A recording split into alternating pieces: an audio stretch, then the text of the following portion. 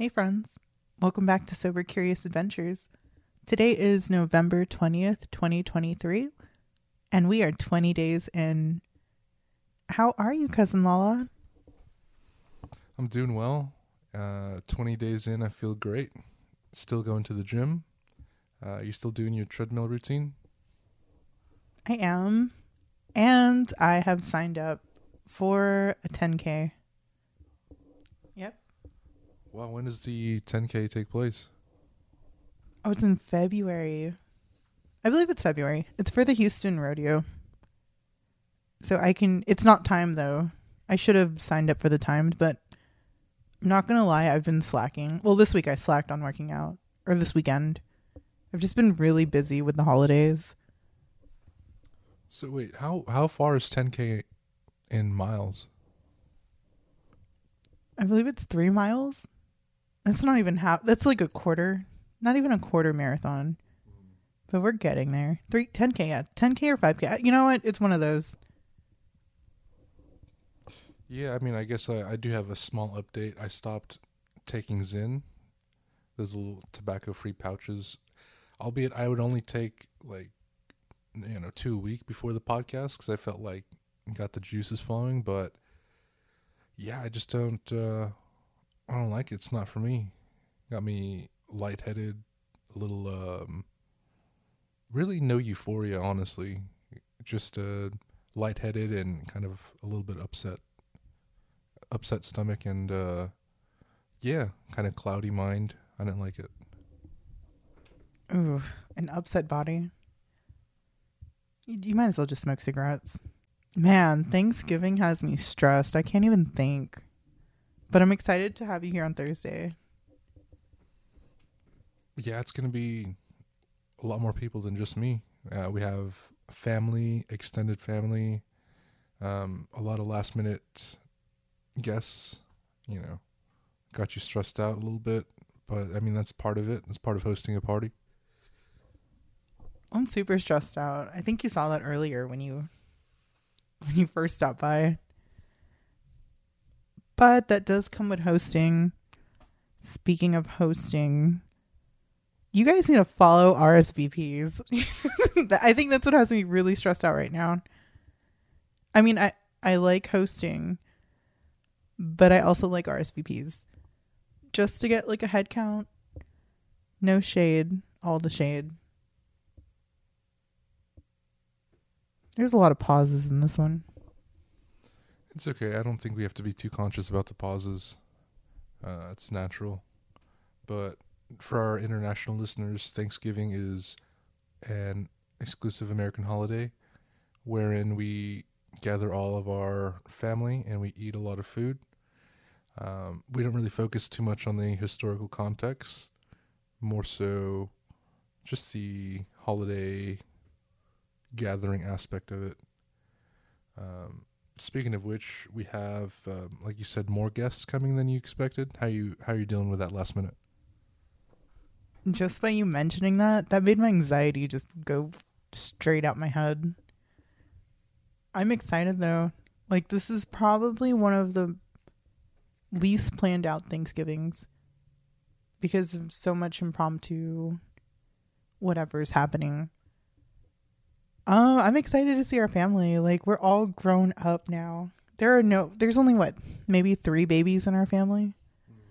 But that's because we're lacking. Like, our generation, we lacked on the baby making. Like, fuck that. We can be dinks. Live a good life. Man, I'm just like really anxious about hosting. I can't stop thinking about it. I've been cleaning my house for 2 weeks. That's ridiculous. Like, okay, maybe 2 weeks is an exaggeration, but like it feels like 2 weeks. So many people are going to be here. Speaking of which, should I make you guys wear shoes or no shoes? Definitely, I'd say no shoes. Just to have that just awkward experience of walking in and having to take off your shoes and put it next to other people's shoes. Because, like, we're not all Asian anymore. We are an interracial family. Ooh, you know what? I think I'm going to traumatize them. Hell yeah. You're going to take those shoes off. No shoes at all. But do I want to mention? I'm going to mention I didn't shampoo my carpets. Yeah. Whatever. It is what it is. Oh, man. See, this is that anxiety I'm talking about. Like, when I think of family parties, I think of fun. And I just want to host that era. Like, 90s Asian interpretation of Thanksgiving parties. Oh, my gosh. Those are the best. Like, 3-day parties. Yeah. So she's referring to these epic parties we'd have back in the mid to late 90s. And I think it's relevant to bring up that era because, I mean, there were a lot of kids. You know, our parents were pumping out kids as opposed to now. And it's not just our family. I think the whole world in general is just experiencing a population decline. But not to get off topic, I'd like to bring it back to depopulation. But I don't think you gave us an update. How's your sober November going? Are you still sober, cousin? Oh, I didn't update us. I am still sober, but I'm thinking of drinking on Thanksgiving. And I think that's okay because honestly, I just didn't want to smoke. Oh, there's something weird going on with my voice. When I get anxious, that happens. But yeah, I think I'm going to drink on Thanksgiving. I'm going to ask you if are you going to encourage that? Are you receptive to that? I feel like this was sober November was almost specifically marijuana because that's what we were abusing. But I mean, I could definitely overlook alcohol. I don't think that's a big deal. It's gonna be so stressful.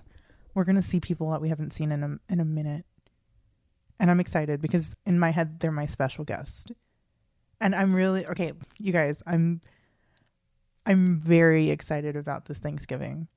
It's going to be like a mini family reunion. We're all adults now.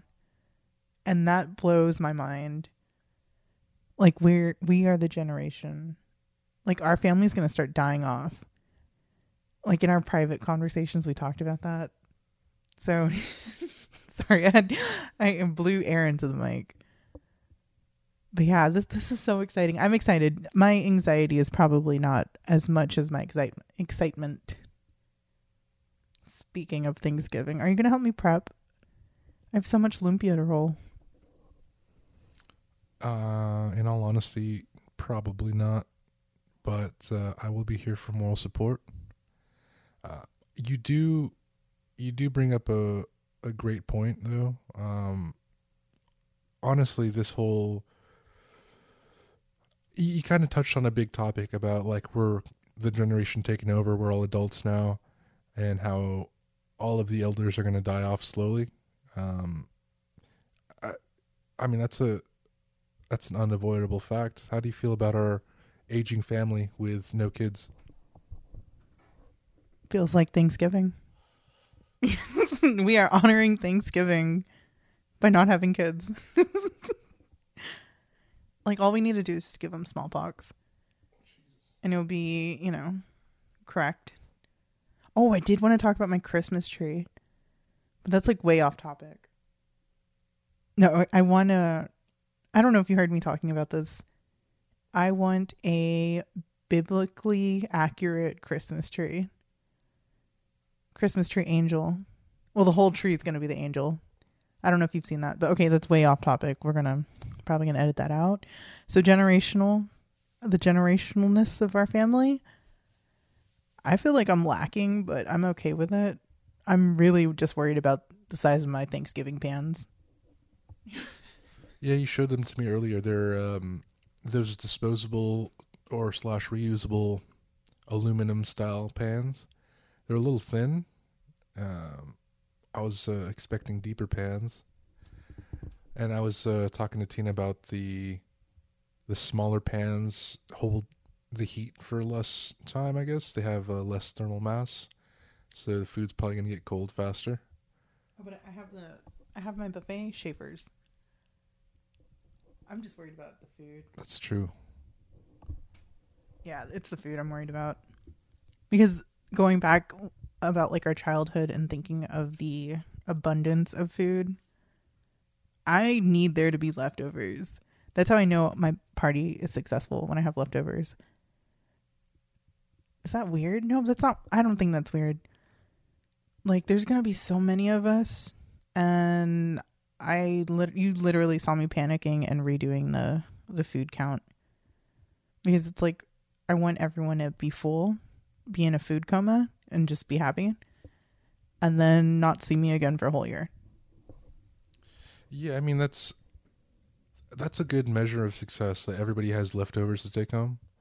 I mean, truly, our old parties in the 90s, I mean, every family takes home a good deal of leftovers. I mean, how would you feel if there was just enough food to where, the party ended and nobody could take home anything? Would that be a failure in your eyes? Yes and no. I would be okay with that. Like, if you guys left full and happy with nothing to bring home, I feel like I would be okay with that. Because sometimes I feel a lot of pressure for no reason.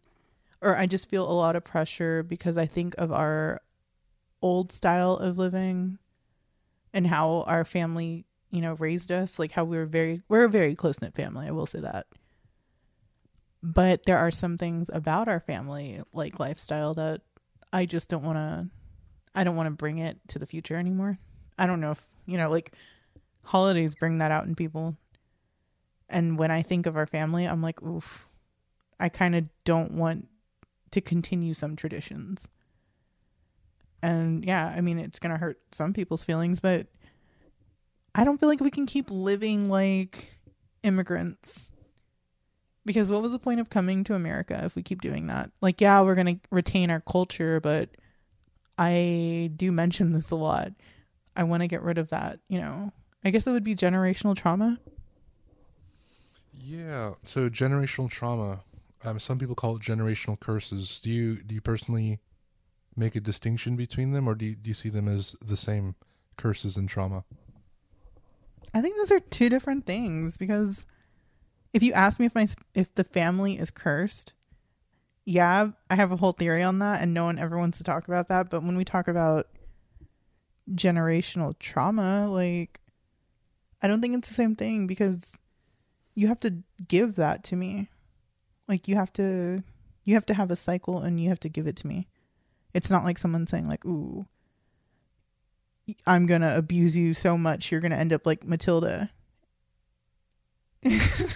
Like, wait, you know that reference. Yeah. Film came out in the late 90s, written by Danny DeVito. I mean, most definitely. It's one of the best movies. Cake eating scene, the chocolate cake, telekinesis, all that stuff.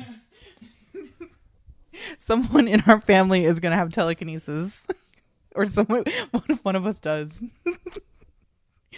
Fucking Matilda. Golly.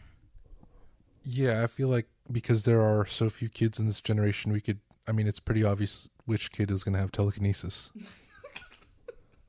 I love that kid so much. I hope that child has telekinesis. But not really, because then we would have given it to her. And that would have,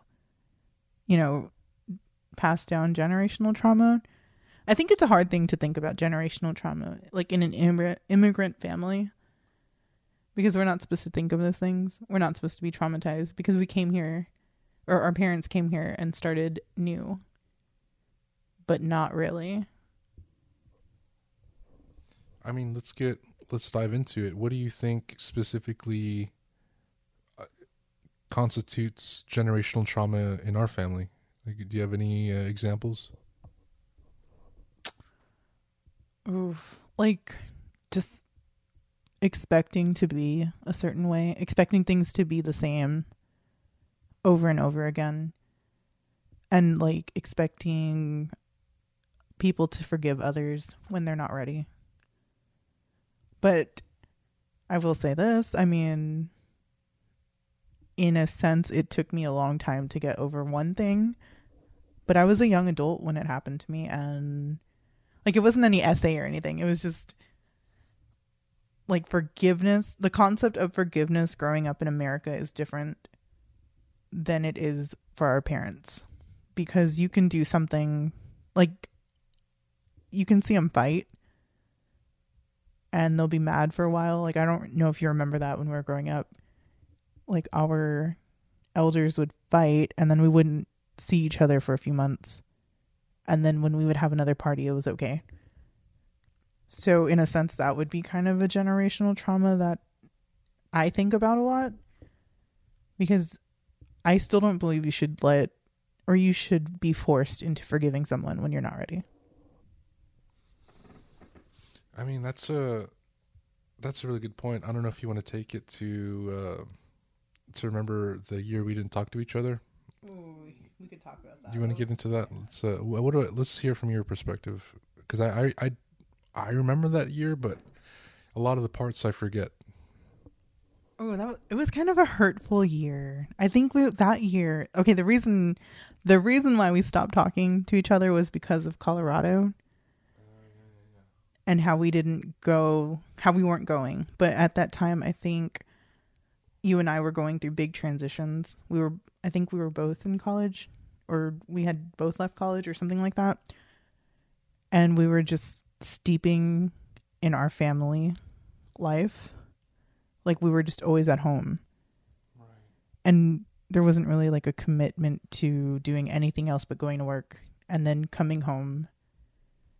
And then, because we were gone for a while, like on our own, living our own lives, we were new, like accustomed to something new, and then coming back with the family and readjusting. I think that part of our life was kind of hard, and we kind of took it out on each other.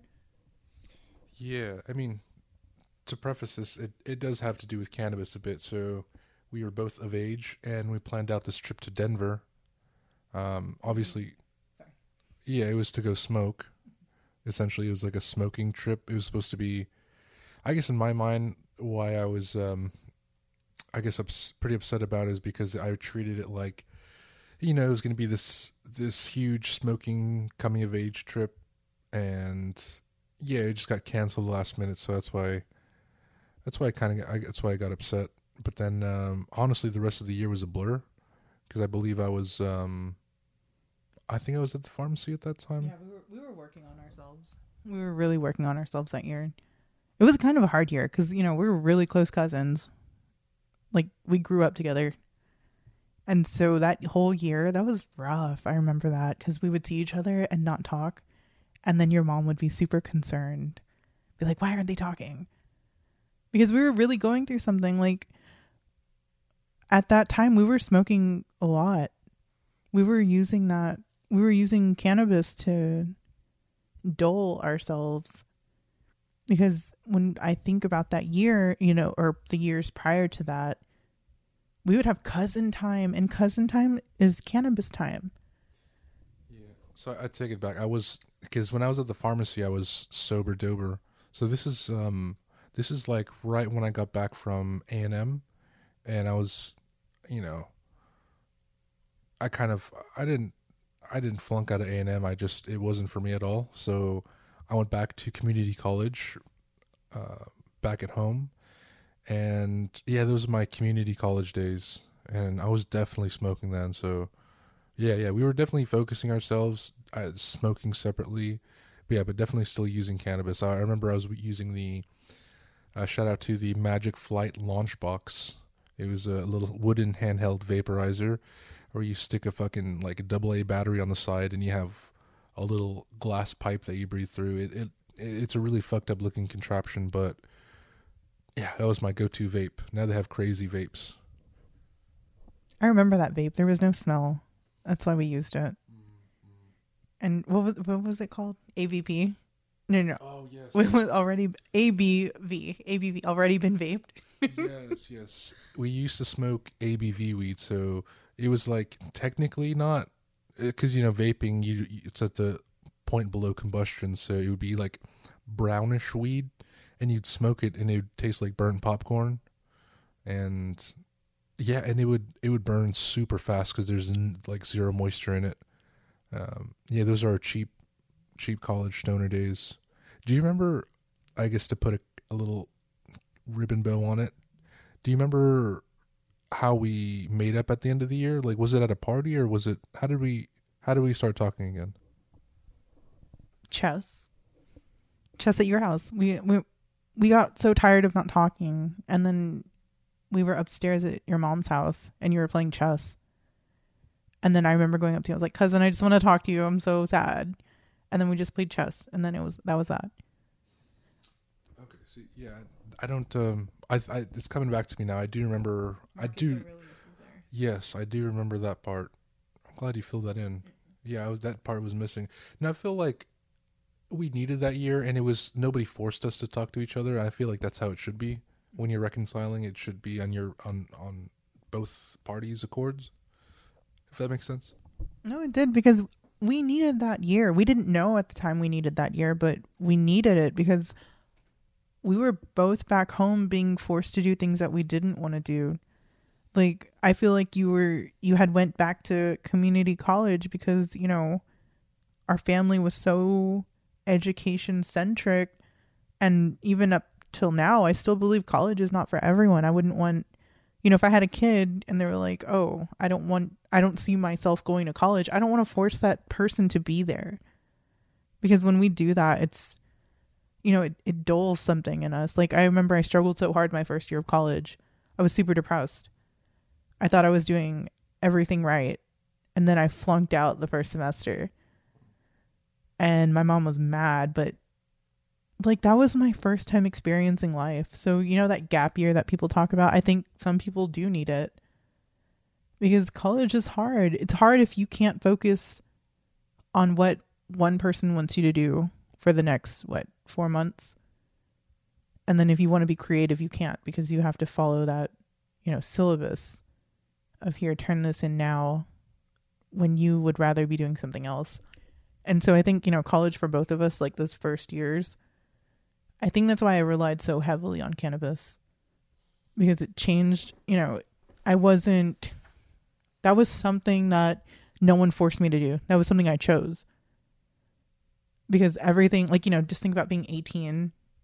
I was 18. I was living in a dorm. I didn't know my roommates. Like, it was a hard thing being there. And then I was already having like body issues at that age. And that's tied into generational trauma. Like, me being inadequate with myself at that age. That's because I didn't know what the world was. I feel like I grew up so sheltered, and then being on my own, being able to make decisions for myself. I don't think I made great decisions, but I was able to do that without my parental help. But then when I came back home, like, it made me feel so shitty.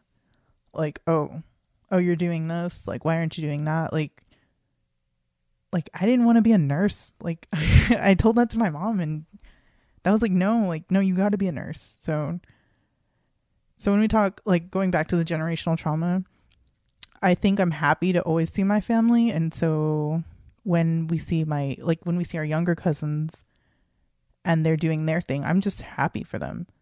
Like, truly happy for them. Because I remember a time where you and I did not have that freedom. And it was a hard time. And I think that's why we did go to cannabis, because it wasn't crack, but it was something to, like, ease our minds. Yeah, I mean, taking me back to my first year at college, my first year living on my own as well, I remember I had a flat, and if you're familiar with Aggie Land, it was on Harvey, right across from the mall, and I mean, my cannabis use skyrocketed that year, without a doubt. I would make little homemade bongs out of Voss bottles, and I mean, I'm gonna see if you remember this. Do you remember taking Vyvanse and helping me study for bio? Do you remember me giving you? I do remember that, because we had made a Star Wars inspired, or you had made a Star Wars inspired Voss bong. And then you were telling me, oh, it's finals. It was finals. And then I was already done with whatever I was doing. And I was there with you in Aggieland for what was 3 days. And I remember taking You had a lot of Vyvanse. You had a lot of Vyvanse, sir. What the fuck? But I do remember taking Vyvanse with you and, writing or helping you or whatever we did. You got it done. Thinking back, just a slight pharmaceutical correction. I believe it was Concerta. So it was like, in my opinion, it's worse than Vyvanse. I enjoy Vyvanse quite a bit, but Concerta just like, yeah, it took it gave you that hyper focus, but it just gave your body felt like shit. Yeah. Like the entire, like, anybody who's taken stimulants knows there's the come down. The come down sucks, but on Concerta, it felt like the whole time you're on the come down. Do you remember the bed bugs in my flat? Hell yeah, I still have the scars. The circular scars. Did you know that when you get bit by a bed bug, they bite you in a circle? Yeah, fun fact. But it's faded quite a bit. But yeah, don't let bed bugs get you, you guys. That shit was traumatized. Cousin, you traumatized the shit out of me. Yeah, shout out to the people in France. I think France is going through a bed bug epidemic. And the people in New York. Yeah, I guess so. Well, I mean, New Yorkers have freaking rats that are huge, so good luck. But yeah, back to the generational curses and traumas. I feel like, yeah, that year I was in college, I was only there because, I get it. My parents were trying to, quote unquote, break that generational curse. Like nobody had been or gone to college and successfully graduated with a degree. I believe my sister is going to be, at least in my family, like, one of the first in our generation to be successful in that arena. Yeah, I'm so happy. I'm happy for her. I'm really happy for Lex. Like, I can't wait to see what she does. That shit's exciting. Yeah, it just it wasn't for me, and I feel like, and that's okay. Yeah, I'm still definitely trying to forge my own path, starting over again. And, you talk about anxiety and Thanksgiving, like, I'm not hosting the party, but I'm definitely, I'm not looking forward to people asking, like, about my job status, because that's going to be a fun conversation. I've always been gainfully employed, and this is the first year it's like, I get it now. There's the trope of the movie where, like, it's the lead character doesn't have a job and everybody gives him shit. I feel like I'm gonna experience that, and it's gonna, I don't know, perhaps instill some trauma, and I'm gonna pass it down to my kids. But I mean, maybe I guess that's how it works. How do you feel about that? Do you think we could break generational curses and trauma? Does it end with us, or are we just part of the cycle? That's a lot of therapy. That's a shitload of therapy right there. You know what? I think that when I think of our younger cousins and how they grew up, I don't think they're like us, where they feel pressured to go to college, to be a outstanding member of society. Like when I think about now that's another anxiety that I've just added to the list. I hope that people don't ask you. That's what I'm hoping. And even if they do ask you, like, here's the thing. You want to drink with me? Are you willing to break your sobriety? Well, sobriety towards, like, alcohol. Like, I feel like I'm going to drink on Thanksgiving, and I'm okay with that. If you feel a little traumatized, are you going to drink with me? No, I mean, I think 2 points, 2 reasons. I'm not much of a drinker at all. And also I feel like, yeah, why not? This is the one time in my life where I'm unemployed. So, I mean, might as well take the heat and see, yeah, why not? Why not take it? We can prep answers. No, fuck that. I wouldn't know what to say. I wouldn't know what I would say. I know what I would do. I'd probably say fuck this and smoke some weed. Yeah, I mean, I feel like, that's the whole point of this journey, this podcast, is finding out other ways to deal with those stressors in life. Will I drink? Most likely not. And will I smoke? 100% not. I'm pretty committed to that. What do we got? 10 more days left. Yeah. 10 more days. And I'm still very much committed not to smoking. But I don't know how I feel about flirting with the idea of drinking. I mean, I keep telling myself, yeah, but I feel so good. Like, I feel so clear, and I feel very productive. And I don't feel the need to do those things. Because within this 20 days, I have learned to cope. When we first started, I told you my coping skill was to smoke. And then, the second time I was like, wait, am I, working out to compensate for not smoking? And now that I feel like, I know it's only 20 days, but it feels good. Like, it feels good to feel sad. Like, I always would say it's an inconvenience to me. And it was only an inconvenience because I knew I can go home and smoke. But now I enjoy it. I'm like, okay, yeah, I'm sad, but what can I do about it? Like, am I going to sit here and let that steep? Or am I going to get the fuck up and do something about it? And I've been getting the fuck up and doing something about it. So in terms of cannabis sobriety, you know what I mean? Sometimes I think I'm going to go longer. And I might go longer because, I was thinking about 90 days. Like, what happens after 60 days? How am I going to feel at the end of December? Like, am I going to feel even better? Because I'm not going to lie. There are times where I'm like, you know what? I can end this right now. I can end this right now and just, spark up.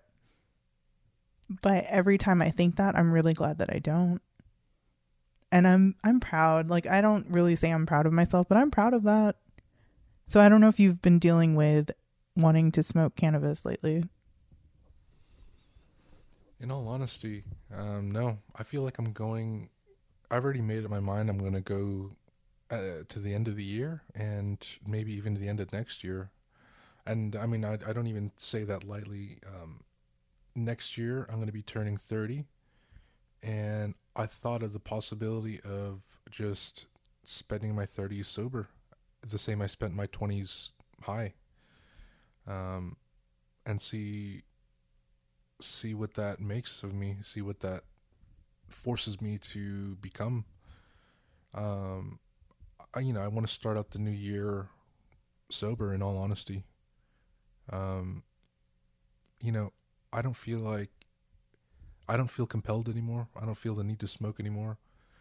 I don't even think about it. It's fun because, these dreams I'm having, they're pretty vivid. They're pretty intense. And I forget I think Carl Jung said it. It's like, like your dreaming life is almost more important than your waking life, because it tells, like, your dreams reveal your subconscious, and I'm having fun exploring that. I've been having some pretty, not only vivid dreams, but also dreams that I remember. Like, they don't fade away. You know how, like, when you dream, you have an intense dream, you wake up, and it as soon as you wake up, it almost like evaporates, like you forget right away. But I'm not forgetting these dreams, and I think, like, my subconscious is telling me something. Like, I mean, I have so many dreams, but this reoccurring dream, it's pretty disturbing, but it's kind of waking me up a little bit. It's like I dream my teeth are falling out. And it's fucked up, because it's like, they're not, I don't know how you picture somebody's teeth falling out, but when my teeth fall out in my dreams, I don't let them, so they kind of break up. They don't come out as a whole tooth. It only, it breaks like porcelain. And the thing is, it always, like, it breaks like mid conversation, or like I'm going to talk to this cute girl or something, right? And they start to fall out, but I try desperately to hold them in my mouth. Oh man. But they hurt my gums. It's like you feel like like a numb, it's not like true pain, but it's like this numb pain, like, oh, I'm feeling pain, but I got to continue talking to this girl. I don't know. I've looked it up. It's like you're in a vulnerable state. Mm-hmm. But I think in our culture, that means that somebody is going to die, or at least you might die or something. Yeah, like just death in general. Well, your dreams really interest me, because the dreams I've been having aren't as intense, but I can remember them. And they're really weird. I don't know what they're trying to tell me, because in my dreams, I've been dreaming about drugs I've never tried. So sometimes I feel like my dreams are against me. Like, what the fuck? Like, why did I just dream about that? So yeah, I think that's pretty interesting that we are dreaming. And that's why I kind of do want to go into 60 days. Because, you know, I feel like my body is finally catching up to my mind. And there's something that, you know, someone said last week. They go like, oh, the old Christina is back. I don't understand what that means. Like, what do you mean the old Christina is back? Like, did I change so drastically, or did it happen so slowly over time that I never noticed that? So I think that's interesting as well, that the old Christina is back. I mean, I'm very productive. Is that what it is? Was I very productive back then? I remember you saying that you went into this Sober November wanting to find out who you were, because you said you didn't know who you were, or you didn't know what your personality was. Yeah. As an adult, I don't know who I am. Like, I started smoking at 18. That is like core development time. That's where you develop your brain. And I think at that age I was living in trauma. And so, you know, I don't know. I don't want it.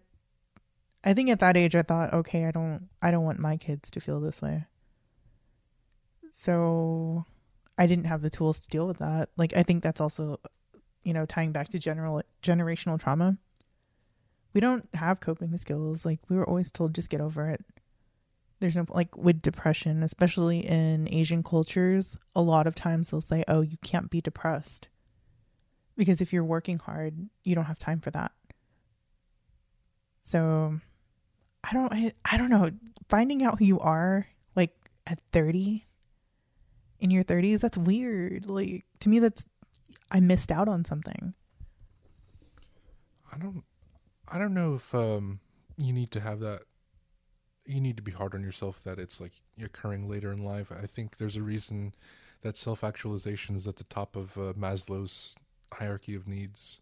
I don't even know if that still holds up in the scientific community. I just learned about it in middle school. But assuming Maslow's hierarchy of needs still, is relevant scientifically, I feel like, self-actualization is the last step. And yeah, who cares how long it takes? I forget who. There's like this Buddhist monk quote. It's like, to live one day knowing peace, knowing inner peace, like Zen, or I think they say the Tao. So to live one day knowing the Tao is better than 100 years not knowing yourself. So, yeah. Yeah, to me, this is an exciting time, figuring out who I am in my 30s. And when you enter 30, I hope, if you're going to be sober, I hope you find what you're looking for.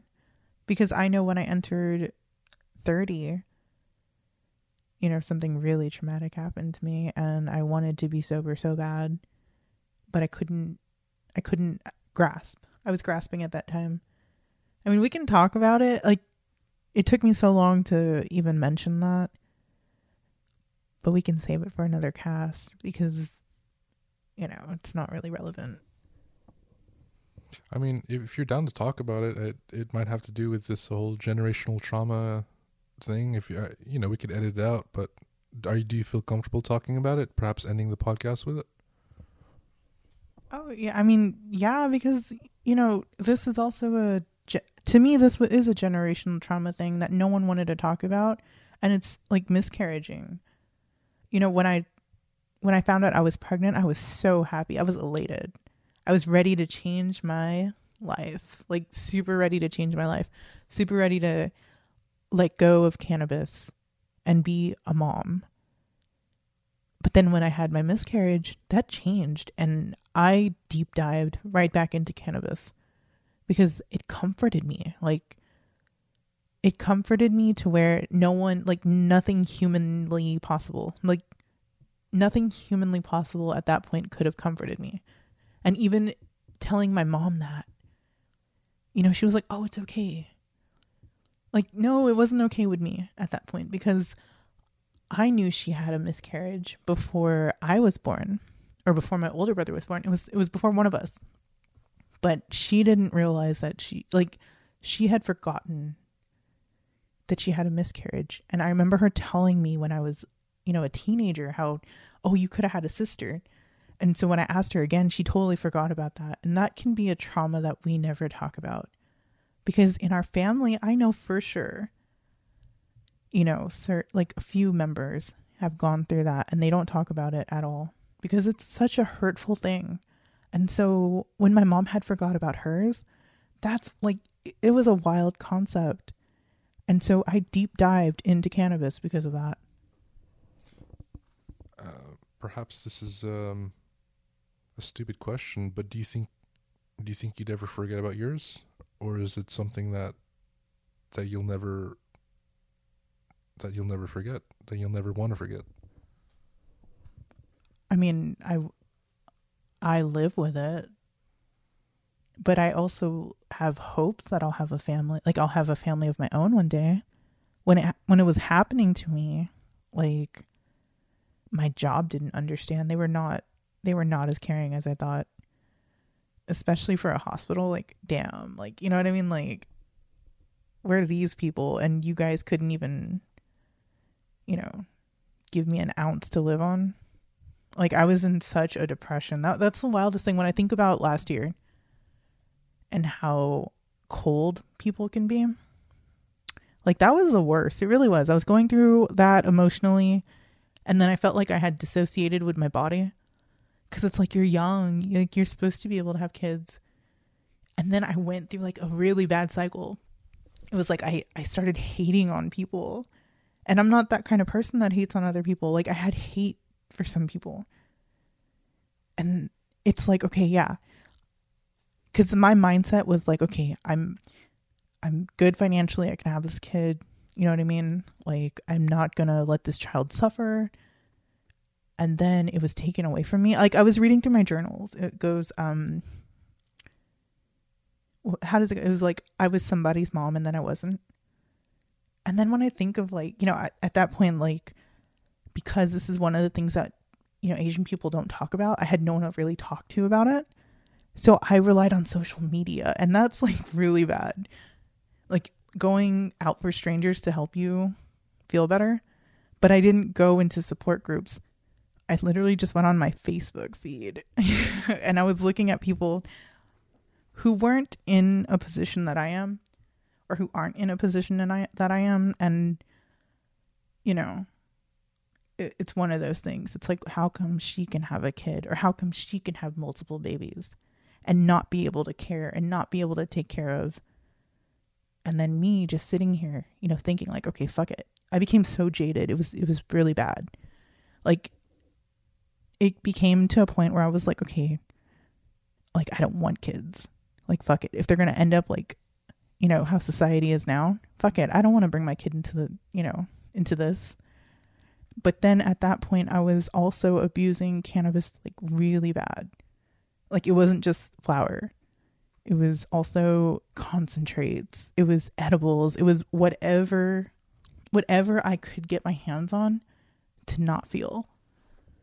So at that point in your life, sobriety was totally out of the question, or did you flirt with that concept at all? It wasn't even a thought. Like, I was in such a depression, and I couldn't recognize that because the way we grew up, I never believed I was depressed, or I knew I was depressed, but I couldn't bring myself up to it. And so I had to forgive myself. I had to be like, oh shit, like, you're in a really bad state of mind and no one can pull you out besides yourself. Because after that month I was like miscarrying, I was just crying. Like, it was a really bad depression. I couldn't get out of bed, and people didn't know that. Like, makeup does wonders. But no, like, now it's, a year later, and, now it's sober November, and I'm thinking about how I felt in the past year to kick off my 30s. Like, that's a shitty way to start, but, I'm glad we're doing this, and I'm glad I'm able to have this self-actualization of, hey, like, you just went through a trauma, and no one was able to, like, really, like, you weren't able to connect. It wasn't no one was able to connect with me, because people go through miscarriages. Like, what really hurt me, I think, was when I went to the doctors and I was the OBGYN and I was just crying. And she goes like, oh, it's okay. You're still young. And that shit kind of fucked me up. So, but it took a lot for me to just come out and be like, okay, I'm okay with it. Like, I'm okay. I had to bargain with myself. Like, are you okay not, being able to have your own family? And I'm okay with that. So that's that. Sometimes I feel like it traumatized me and I'm still working through it. But when we think of, how we talk to our next generation, I feel like we can be more comforting, or like we can be more understanding. Because, like, I don't know if I want to say that, but I'm going to say it because I don't know if my brother will hear it. So when I had my miscarriage, I told my older brother, because he has kids, right? And I was like, wow, because he would always talk about like the feeling of being a parent and how it's like no other feeling in the world. And so when I told my brother, I was like, I think this was like maybe 3 months after my miscarriage. I was trying to talk with my brother and I was like, I was looking at my nieces and I was like, oh my God, like that must be so great to feel that way. Like, I said, I'm happy I got to feel that. And he was like, what are you talking about? And I was like, I was pregnant, Adam. And then he goes like, yeah, but you didn't have the kid. And low key, that kind of hurt my feelings. Yeah, your brother, he's a bit crass like that. And he kind of calls it how he sees it. But I feel like, yeah, it just kind of shows that, yeah, we're not equipped to talk about stuff like that. Maybe he was brash like that because he didn't know what to say. Oh yeah, no, like I understand that. Like when I talk to our family, I always have that understanding of they might say something you won't like, and you have to be okay with that. Because when we talk with each other, it's the way we grew up. Like my brother is very brash, and I appreciate it because he's the eldest, and he has to be like that. So like I'm the middle, like it's like, okay, I'm like, okay, what the fuck ever. I'm going to do what I'm going to do.